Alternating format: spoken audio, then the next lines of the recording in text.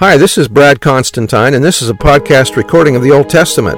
Although this is not an official recording of the Church of Jesus Christ of Latter-day Saints, every effort's been made to be as doctrinally accurate as possible. I'll be using for the text the Joseph Smith translation of the Old Testament, along with many commentaries from general authorities of the Church, BYU professors, Bible scholars, and others. This format will be very detailed, and so if you want a deep analysis of the Old Testament, you come to the right place. Thanks for your attendance. Hi, and welcome back to this podcast of Isaiah chapter 54. Now, 54 to 57 are Zion poems, and as Elder McConkie said, that one of the keys to understanding Isaiah is the Book of Mormon. I'm going to start by reading from 3rd Nephi chapter 21, verses 22 to 29, which is kind of a preface, and where the Lord puts in context what's mentioned here in Isaiah 54. Isaiah 54 is also the same as 3rd Nephi 22. But starting in 3rd Nephi 21, verse 22, let me read this. But if they will repent and hearken unto my words and harden not their hearts, remember this is the Lord's words now to the Nephites, I will establish my church among them, and they shall come in unto the covenant, and be numbered among this the remnant of Jacob, unto whom I have given this land for their inheritance. Much confusion ensues among Latter-day Saints because of a narrow reading of a certain passage in the Book of Mormon. The phrase remnant of Jacob is not confined wholly to the descendants of Lehi, nor should we limit the Lord or the prophetic word to that interpretation. The remnant of Jacob refers to all the house of Israel. Verse 23, and they shall assist my people, the remnant of Jacob, and also as many of the house of Israel as shall come, that they may build a city which shall be called the New Jerusalem. Remember that all through the Lord has been speaking of the remnant of Jacob or Israel, and of the great promises made to the Gentiles who are on this land and in other lands. And if they only come into the church and be numbered with the house of Israel, their privileges would be to assist in building the New Jerusalem, and if they refuse, then shall the punishments come upon them. I take it we, the members of the church, most of us of the tribe of Ephraim, are of the remnant of Jacob. We know it to be the fact that the Lord called upon the descendants of Ephraim to commence this work in the earth in these last days. We know further that it has been said that he set Ephraim according to the promises of his birthright at the head. Ephraim receives the greater blessings or the richer blessings, these blessings being those of presidency or direction. The keys are with Ephraim. It is Ephraim who is to be endowed with power to bless and give to the other tribes, including the Lamanites, their blessings. All the other tribes of Jacob, including the Lamanites, are to be crowned with glory in Zion by the hands of Ephraim. Now do the Scriptures teach that Ephraim, after doing all this, is to abdicate or relinquish his place and give it to the Lamanites, and then receive orders from this branch of the remnant of Jacob in the building of the New Jerusalem? This certainly is inconsistent with the whole plan, and with all the Lord has revealed in the Doctrine and Covenants in relation to the establishment of Zion and the building of the New Jerusalem. That the remnant of Joseph, found among the descendants of Lehi, will have part in this great work is certainly consistent, and the great work of this restoration, the building of the temple in the city of Zion or New Jerusalem, will fall to the lot of the descendants of Joseph, but it is Ephraim who will stand at the head and direct the work. James E. Talmage said, the Book of Mormon foretells the establishment of Zion on the western continent, but the precise location was not revealed until after the restoration of the priesthood in the present dispensation. In 1831, the Lord commanded the elders of his church in this wise, Go ye forth into the western countries, call upon the inhabitants to repent, and inasmuch as they do repent, build up churches unto me. And with one heart and with one mind gather up your riches, that ye may purchase an inheritance, which shall hereafter be appointed unto you. And it shall be called the New Jerusalem, a land of peace, a city of refuge, a place of safety, for the saints of the Most High God, and the glory of the Lord shall be there, and the terror of the Lord shall be there, insomuch that the wicked will not come into it, and it shall be called Zion. Later revelations directed the elders of the church to assemble in western Missouri, and designated that place as the land appointed and consecrated for the gathering of the saints. Wherefore this is the land of promise, and the place for the city of Zion. The town of Independence was named as the center place, and the site for the temple was designated, the saints being counseled to purchase land there, that they may obtain it for an everlasting inheritance. On August the 3rd, 1831, the temple site thus named was dedicated by the prophet Joseph Smith and his associates in the priesthood. The region round about was also dedicated that it might be a gathering place for the people of God. Such then is the belief of the Latter-day Saints, such are the teachings of the Church. But the plan of building up Zion has not yet been consummated. The saints were not permitted to enter into immediate possession of the land which was promised them as an everlasting inheritance. Even as years elapsed between the time of the Lord's promise to Israel of old, that Canaan should be their inheritance, and the time of their entering into possession thereof, years devoted to the people's toilsome and sorrowful preparation for the fulfillment, so in these latter days the divine purpose is held in abeyance, while the people are being sanctified for the great gift, for the responsibilities associated with it. In the meantime, the honest in heart are gathering to the valleys of the Rocky Mountains, and here in the tops of the mountains, exalted above the hills, temples have been erected, and all nations are flowing unto this region. But Zion shall yet be established on the chosen site. She shall not be moved out of her place, and the pure in heart shall return with songs of everlasting joy to build up the waste places of Zion. Zion is to be chastened, but only for a little season. Then will come the time of her redemption. That time will be appointed of God, yet it is to be determined according to the faithfulness of the people.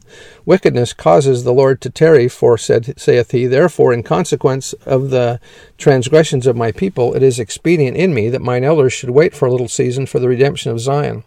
And again, Zion shall be redeemed in mine own due time. But the Lord's time is giving blessings, is dependent upon the prospective recipients. As long ago as 1834 came the word of the Lord unto the church, behold, I say unto you, were it not for the transgressions of my people, speaking concerning the church and not individuals, they might have been redeemed even now. President Kimball said, speaking to the Lamanites, you must blossom as the rose upon the mountain. You must flourish, and you must become a great people so that you can go back to Jackson County with us, and we with you, and we will build there the magnificent temple which Orson Pratt said will be the most beautiful building that ever was built or that ever will be built. It will be the culmination of everything that is beautiful and wonderful, and within its walls will be the sealing power, and the Indians are going to assist with the temple. That is why these Indian people who have accepted the gospel must remain true no matter what happens, or no matter what comes. They must remain true and faithful. They must go to the temple and get their endowments and their sealings. They must be leaders in their communities, because not too far away there is going to be a great migration to Jackson County, Missouri, and there we are going to build the great temple. And that is only part of it. We will go forward with you Indian people by the thousands and the tens of thousands to work night and day in the holy temple of God to see that your ancestors, all those that died from Christ up to now, all those who were killed at the hill Cumorah, all those who were killed in between for hundreds and hundreds of years, all have the work done for them so they may receive the exaltation and eternal life of man. What works you have to do, you good folks, you must never falter. You must continue on growing to your total stature and bringing your people with you, because the Lord's promises never fail. Verse 24, and then shall they assist my people, that they may be gathered in, who are scattered upon all the face of the land, in unto the New Jerusalem. And then shall the power of heaven come down among them, and I also will be in the midst. This is during the millennium. And then shall the work of the Father commence at that day, even when this gospel shall be preached among the remnant of this people. Verily I say unto you, at that day shall the work of the Father commence among all the dispersed of my people. Yea, even the tribes which have been lost, which the Father hath led away out of Jerusalem. We are currently in a gathering phase, but the gathering will take place during the millennium, according to Joseph Fielding Smith, will occur within one generation. It will be exceedingly fast and massive throughout the world. The tribe of Joseph has been gathering since 1830. We have been gathering the gatherers. In talking about Jerusalem at the end here, this is a millennial setting. It is a setting in which wickedness and crime and vengeance are no longer on earth. Yes, the work of the Father shall commence in the great millennial day, in the sense that its magnitude shall be infinitely greater than anything we can even identify with today. All that has gone on in the past will seem to pale into insignificance when missionary work goes forward during the 1,000 years. Jehovah spake through Jeremiah, behold, the days come, saith the Lord, that it shall no more be said, the Lord liveth that brought up the children of Israel out of the land of Egypt, but the Lord liveth that brought up the children of Israel from the land of the north, and from all the lands whither he hath driven them, and I will bring them again into their land that I gave unto their fathers. And then the Master described the manner in which missionaries would search out the people. Behold, I will send for many fishers, saith the Lord, and they shall fish them, and after will I send many hunters, and they shall hunt them from every mountain and from every hill and out of the holes of the rocks. Verse 27, Yea, the work shall commence among all the dispersed of my people, with the Father, to prepare the way whereby they may come unto me, that they may call on the Father in my name. Yea, and then shall the work commence with the Father among all nations, in preparing the way whereby his people may be gathered home to the land of their inheritance. Here is the summation of it all. Men and women gather first to Christ the Lord, accept his gospel, call upon the Father in his name, partake of the sanctifying powers of his holy atoning blood, and in process of time become perfect in him. Second, those who gather to Christ, who gather to where the people of Christ congregate, to the lands of their inheritance. For some it is the United States. For millions it will be in such diverse places as gathering as Korea, Brazil, Germany, New Zealand, or 10,000 like places. For the time being, Latter-day Saints are asked to remain where they are in those nations where they hold citizenship. In this manner, the tent of Zion is expanded and strengthened as more and more stakes are driven into the earth. The revealed word relative to the gathering to independence and its environs will come through the prophet of God on earth. When it does come, with the consequent return of the saints to that Zion, which shall not be moved out of its place, that call will not be for the saints in general to assemble there. The return to Jackson County will be by delegates, as it were. Those whose services are needed there will assemble as appointed. The rest of Israel will remain in their appointed places. Remember that Zion or New Jerusalem isn't big enough for everybody. In fact, I think that the plat of Jackson County or of Independence that was designed by the prophet would only take about 20 or 30,000 people. So it's not going to be big enough for everybody. Verse 29, And they shall go out from all nations, and they shall go not out in haste, during a time of peace and organized leadership, nor go by flight, for I will go before them, saith the Father, and I will be their rearward. We have seen earlier, through a modern revelation, that the setting for the great work of the gathering, particularly of the lost 10 tribes, is millennial.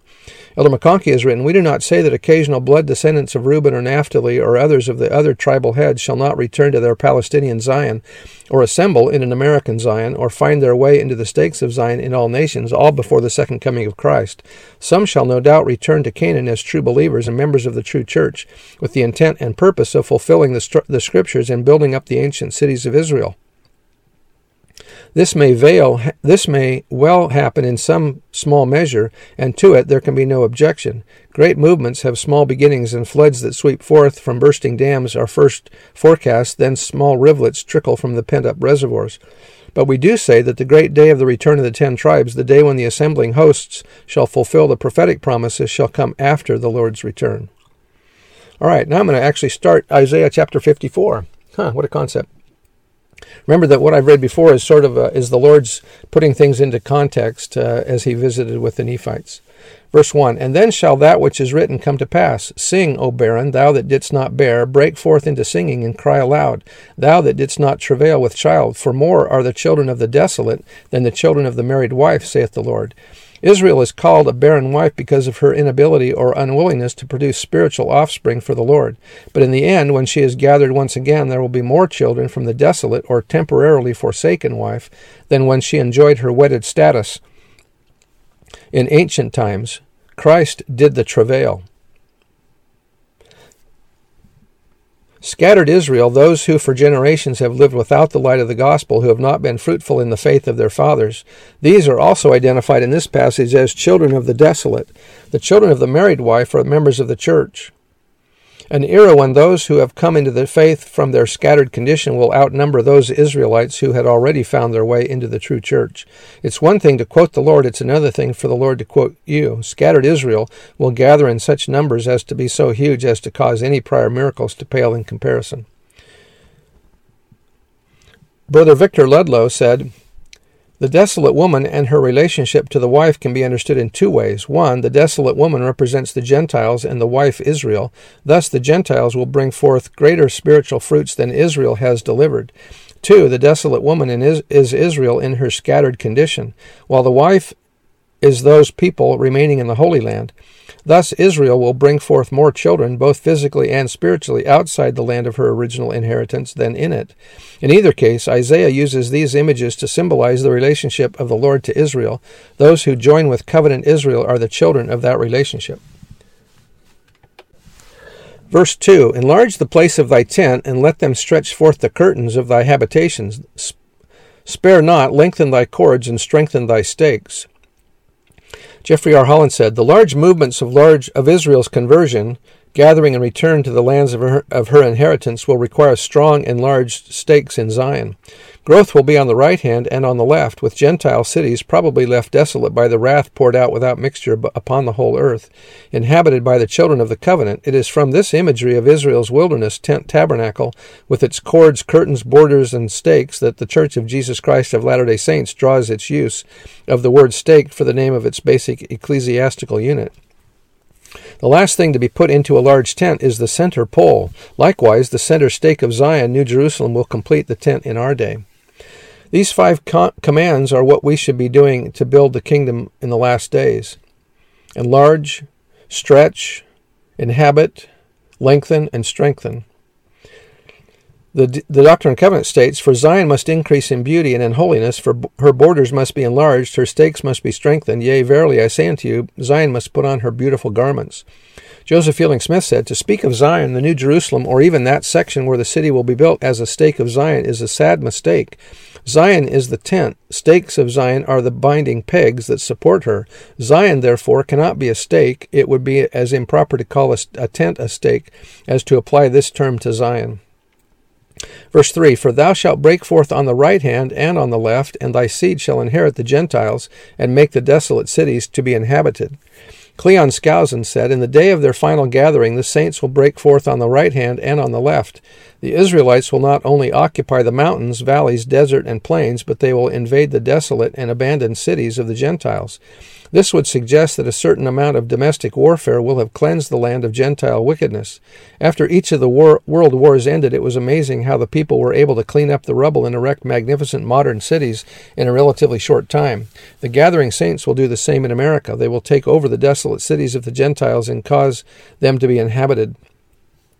Jeffrey R. Holland said, sometimes by choice and sometimes by circumstances, Israel has been a barren, childless woman who has not borne fruit or lived up to her promises, potential, and covenants. Nevertheless, desolate Israel can and will be fruitful, even in the times and places her scattering and dispersion. The large movement of Israel's conversion, gathering, and return to the lands of her inheritance will require strong and large stakes in Zion. Growth will be on the right hand and on the left, with Gentile cities probably left desolate by the wrath poured out without mixture. Verse 4, fear not, for thou shalt not be ashamed, neither be thou confounded, for thou shalt not be put to shame, for thou shalt forget the shame of thy youth, and shalt not remember the reproach of thy widowhood any more. For thy Maker, thy husband, the Lord of hosts is his name, and thy Redeemer, the Holy One of Israel, the God of the whole earth shall he be called. Elder Holland said, even though there has been barrenness and sometimes unfaithfulness, yet will the husband, Christ, reclaim and redeem his bride, Israel. The imagery of Jehovah as bridegroom and Israel as bride is among the most commonly used metaphors in Scripture, being used by the Lord and his prophets to describe the relationship between deity and the children of the covenant. Cynthia Holland said, like people who are widowed, divorced, or never married, Zion is alone for a season, but not forever. The Savior of the whole earth is her husband. The etymology of the English word husband is a compound of house and prepare. Thus a husband is one who prepares or builds a house. The Lord is Zion's husband or house builder because he makes the earth as a home for all creatures. He creates bodies as temples for spirit children. He builds temples as places of worship, and he prepares heavenly mansions for his children. Verse 6, for the Lord hath called thee as a woman forsaken and grieved in spirit, and a wife of youth, when thou wast refused. In Hebrew, because thou wast despised, saith thy God. For a small moment have I forsaken thee, but with great mercies will I gather thee. Elder Holland said, Christ has on occasion been rightfully angry with backsliding Israel, but that has always been brief and temporary, a small moment. Compassion and mercy always return and prevail in a most reassuring way. The mountains and the hills may disappear, the water of the great seas may dry up, the least likely things in the world may happen, but the Lord's kindness and peace will never be taken from his covenant people. He has sworn with a heavenly oath that he will not be wroth with them forever. In addition to this gathering of hearts and souls, the Jews will gather to their land of promise in Palestine.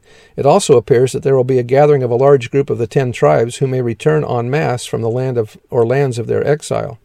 Doctrine and Covenants 133 says, and they who are in the north country shall come in remembrance before the Lord, and their prophets shall hear his voice and shall no longer stay themselves, and they shall smite the rocks, and the ice shall flow down at their presence.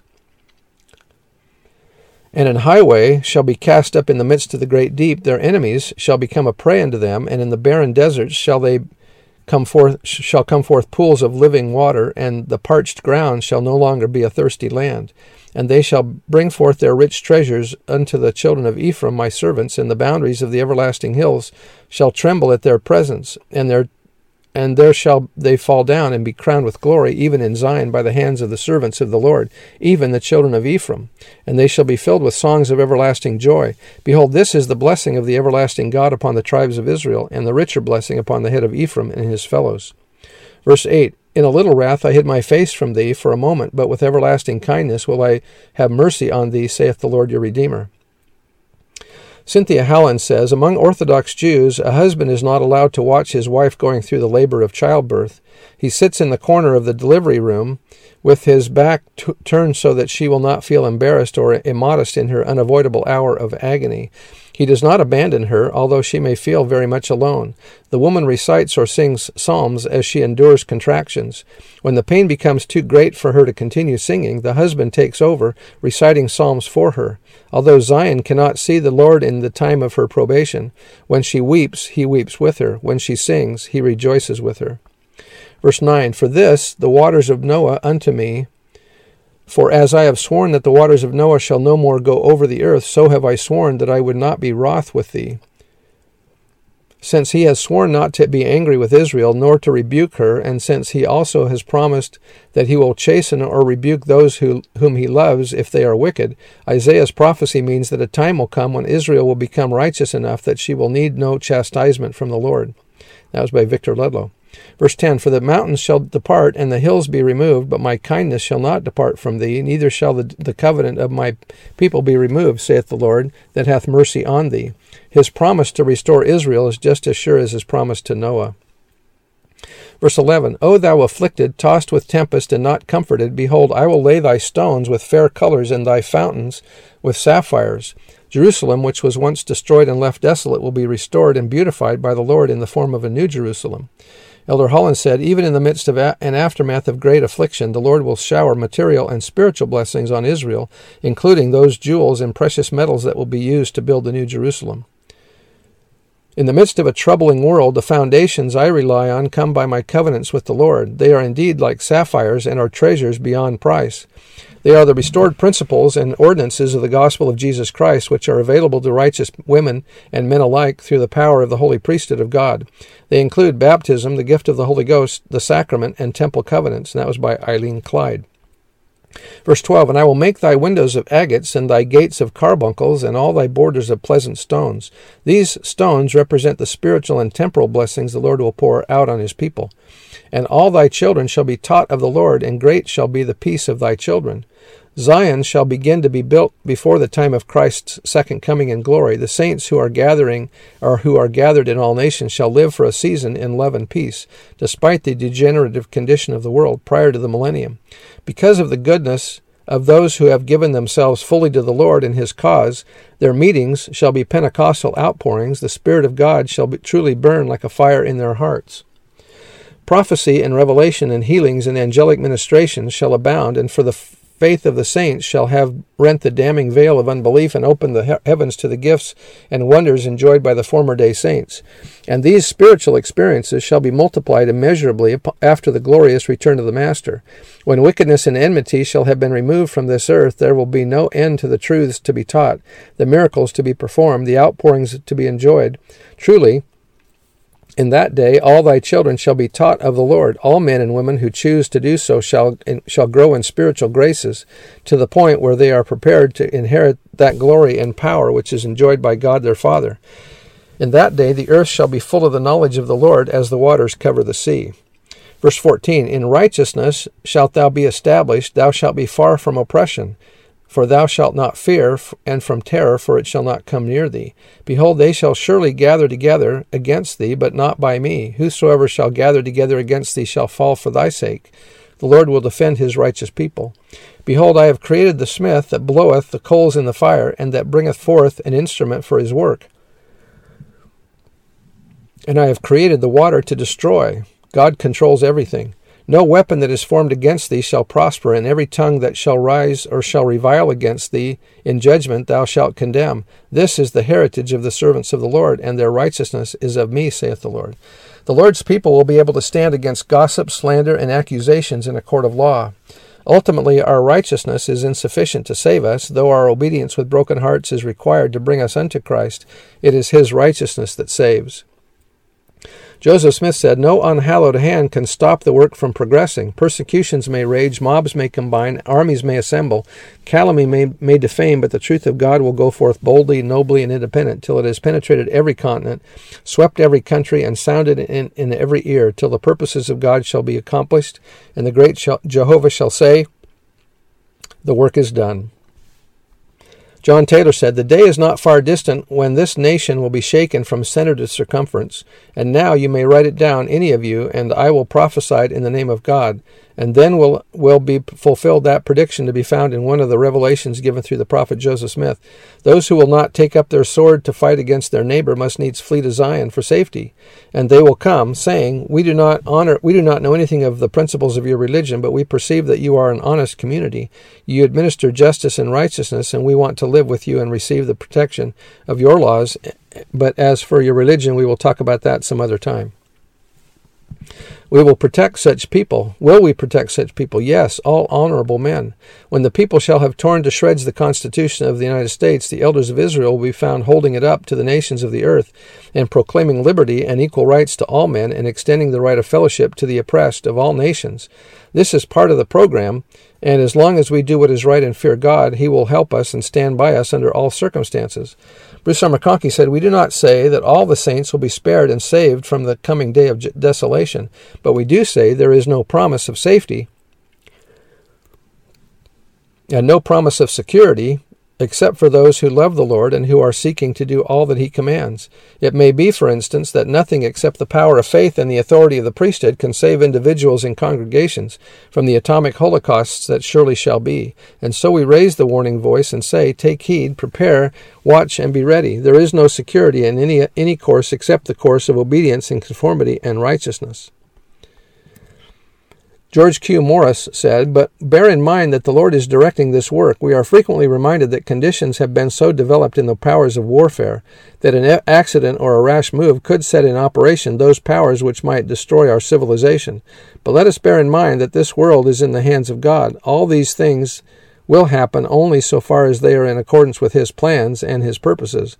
And let us not waste our time and our energy and get into a nervous condition about what is going to happen to the world. That is not our sphere of responsibility. The Lord will take care of that. It remains for us to be devoted to this upbuilding of the kingdom and facing whatever conditions may come to us." John Taylor said, "Neither this nation nor any other nation can do anything more than God permits. He sets up one nation and puts down another, according to the counsels of his own will. All men are but human. Their breath is in their nostrils, and they have no power but that which God gives them. Anything beyond this they are powerless to do. And why then should his people fear? We certainly have a work to perform on the earth, and God our Father has selected us for that purpose." Wilford Woodruff said, "Can you tell me where the people are who will be shielded and protected from these great calamities and judgments which are even now at our door? I'll tell you, the priesthood of God, who honor their priesthood and who are worthy of their blessings, are the only ones who shall have this safety and protection. They are the only mortal beings. No other people have a right to be shielded from these judgments. They are at our very doors. Not even this people will escape them entirely. If you do your duty and I do my duty, we'll have protection and shall pass through the afflictions in peace and in safety." So that's the end of the chapter, and we'll see you next time. Hope you come back. Bye.